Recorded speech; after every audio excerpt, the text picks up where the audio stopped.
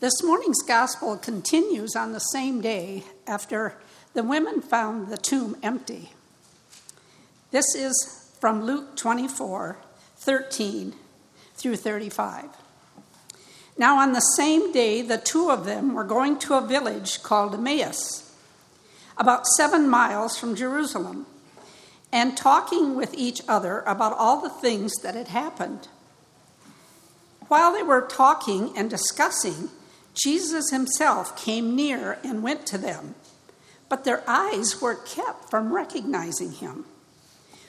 What are you discussing with each other while you walk along? They stood still, looking sad. One of them, whose name was Cleopas, answered him, "Are you the only stranger in Jerusalem that does not know the things that have taken place in these days?" He asked them, "What things?" They replied, "The things about Jesus of Nazareth, who was a prophet, mighty in deed and word before God and all the people, and how our chief priest and the leaders handed him over to be condemned to death and crucified him. But we had hoped that he was the one to redeem Israel. And yes, besides all this, it is now the 3rd day since these things took place. Moreover, some women in our group astounded us. They were at the tomb early this morning. And when they could not find his body, and they came back and told us that they indeed had a vision of angels who said that he was alive. Some of those who were with us went to the tomb and found it just as the women had said. But they said they did not see him." Then he said to them, "Oh, how foolish you are, and how slow of heart to believe that the prophets have declared. Was it not necessary that the Messiah should suffer these things and enter into his glory?" Then, beginning with Moses and all the prophets, he interpreted to them the things about himself in all the scriptures. As they came near the village where they were going, he walked ahead as if he were going on. But they urged him strongly, saying, "Stay with us, because the day is nearly over." So he went in to stay with them. When he was at the table with them, he took bread, blessed and broke it, and gave it to them. Then their eyes were opened, and they recognized him, and he vanished from their sight. They said to each other, "Were not our hearts burning within us while he was walking to us on the road, while he was opening the scriptures to us?" That same hour, they got up and returned to Jerusalem, and they found the 11 and their companions gathered together. They were saying, "The Lord has risen indeed, and he has appeared to Simon." Then they told what had happened on the road and how he had been made known to them in the breaking of the bread. The word of God for the people of God.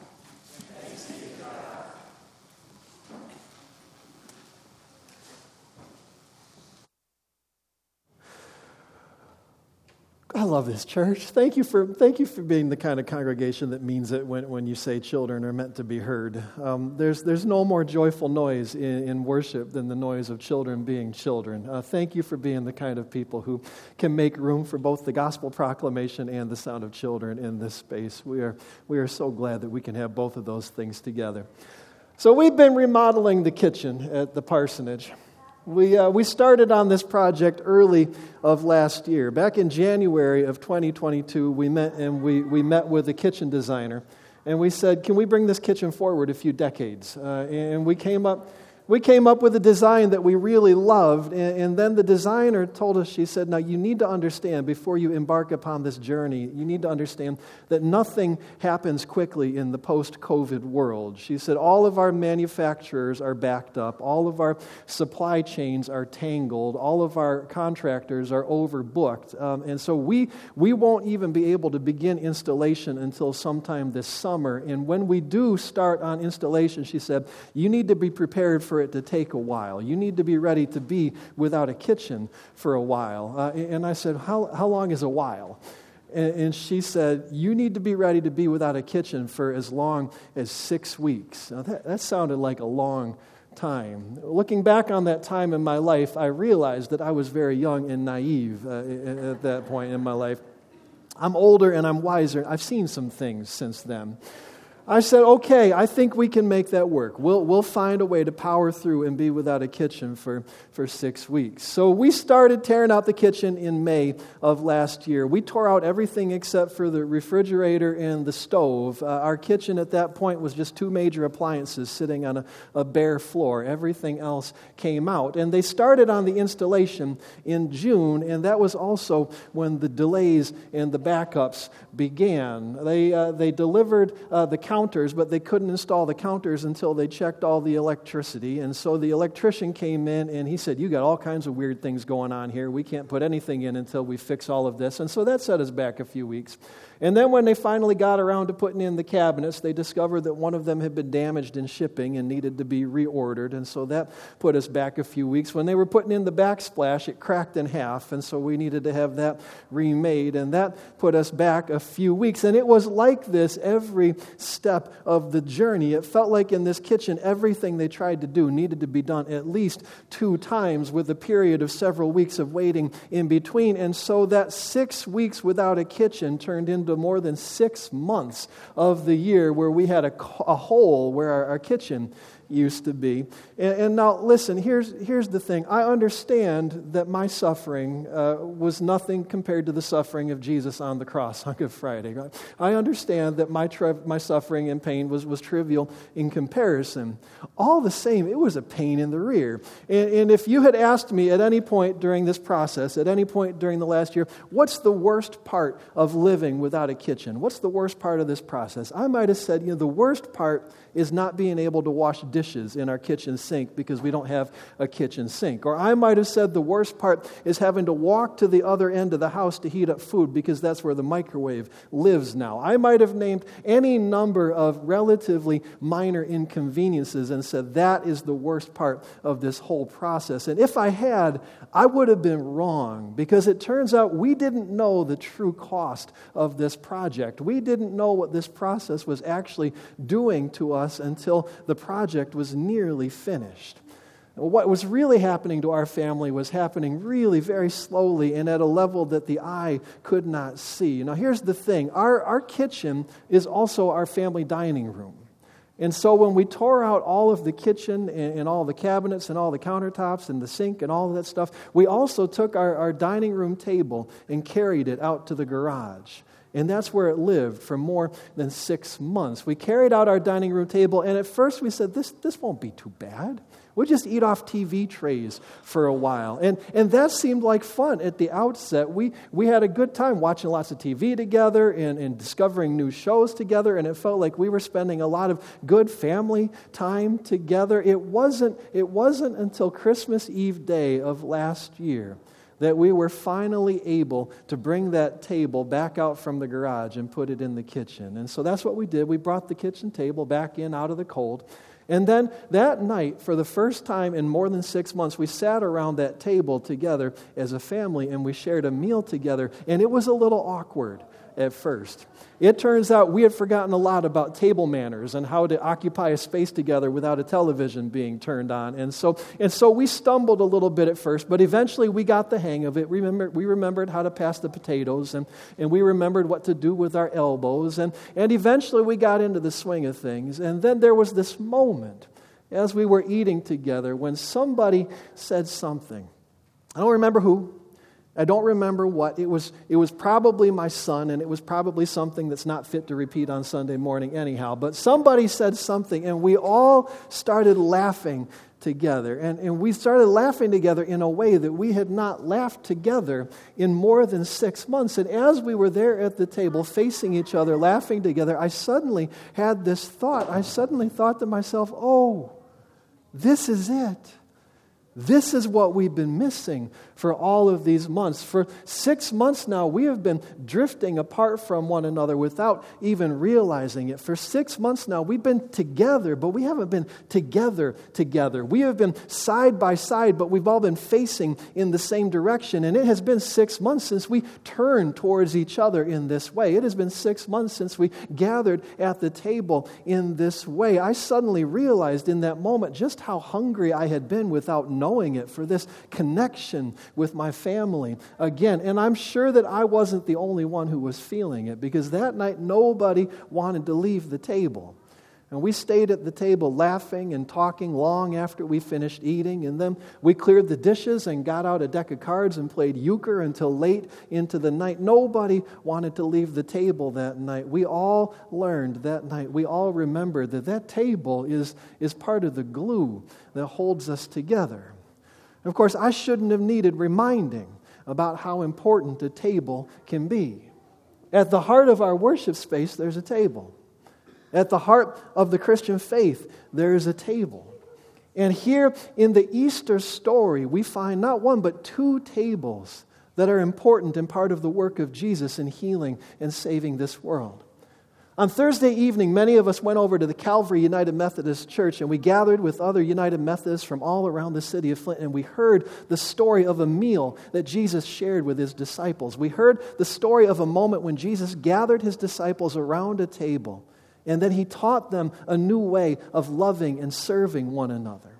And he offered them the bread of new life and the cup of forgiveness. And there at the table, Jesus wove them together into a new sort of a family. And now here we are, on the other side of the arrest in the garden, on the other side of the cross, on the other side of the empty tomb. Here we are on Easter Sunday morning, and here we have another table in the story.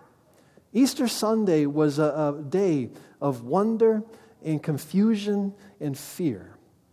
Early in the morning, the women and then all of the other disciples went to the garden and they saw the empty tomb. And they did not know what was happening.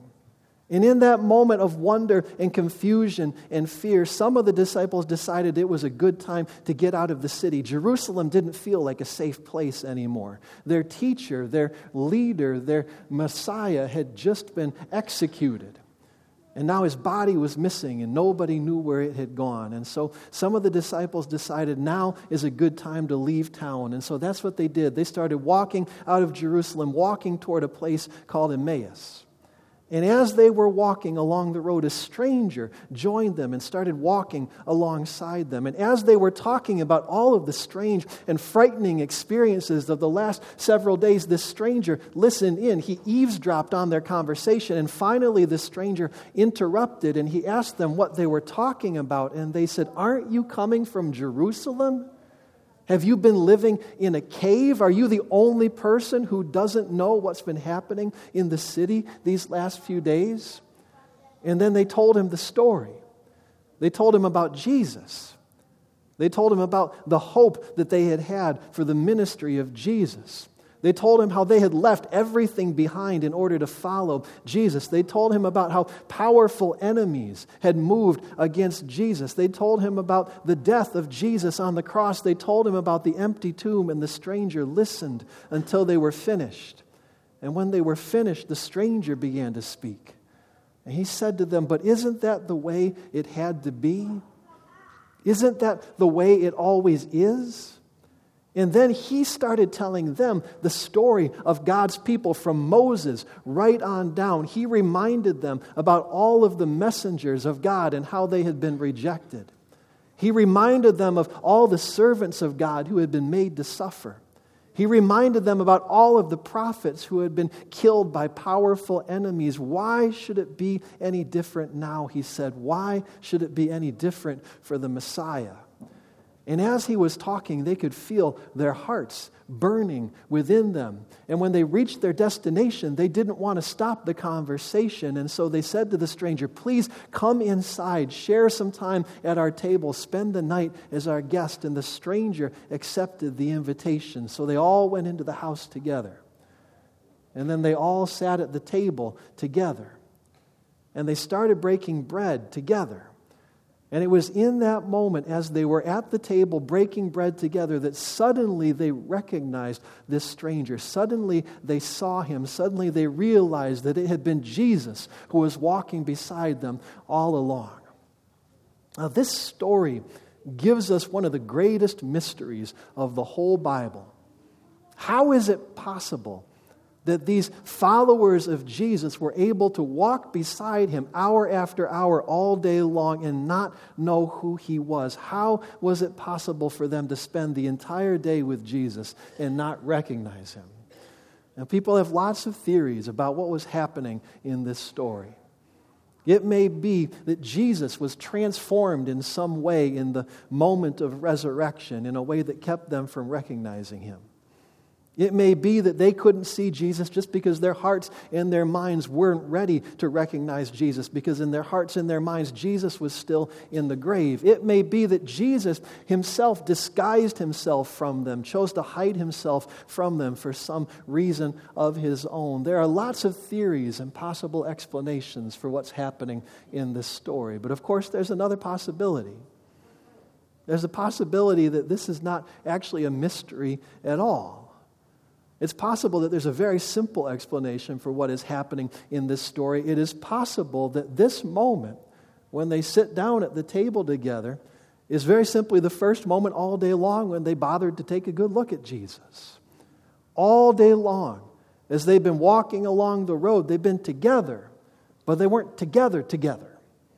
They were side by side, but they were facing in the same direction. And it may be that all day long they had only been looking at Jesus at the side of his face, out of the corner of their eyes. And this was the first time all day when they turned towards each other and looked each other full in the face. And this is why they finally recognized Jesus. And if that's the case, if that's what's happening in this story, then it may be that there is a powerful and disturbing question in this story for you and for me. The question that this story is asking for those of us who live in this hyper-connected and super disconnected world. The question that this story is asking for those of us who spend so much time eating from TV trays and staring at phone screens and half seeing each other through the windshields of our cars. The question that the story is raising today is this: could it be that the resurrection has been happening all around us? Could it be that the resurrection has been happening right next to us and we haven't noticed it because we haven't bothered to look, because we haven't bothered to lift our eyes, because we haven't bothered to turn our heads, because we haven't bothered to turn towards each other? Maybe this was what Jesus was trying to accomplish all along. Maybe the work of Jesus wasn't finished when he died on the cross. Maybe the work of Jesus wasn't finished when he rose from the grave. Maybe the work of Easter is still happening and it won't be finished. It won't be complete until we turn towards each other. The work of Easter won't be complete until we learn a new way of loving and serving one another. The work of Easter won't be complete until we offer one another the bread of life and the cup of forgiveness. The work of Easter won't be complete until God at the table weaves us together into a new kind of family that this world so desperately needs. The work of Easter won't be complete until we are not just together, but together. Let's pray. God, we pray. We pray that you would teach us. We pray that you would fill us. We pray that you would weave us, that we might become a light for the nations. God, let there be a kind of love in this place that lifts our community and heals creation. God, let there be new life and hope in this place as we sing the songs, as we tell the story, as we break the bread. We ask that you would turn us towards each other. In Jesus we pray. Amen.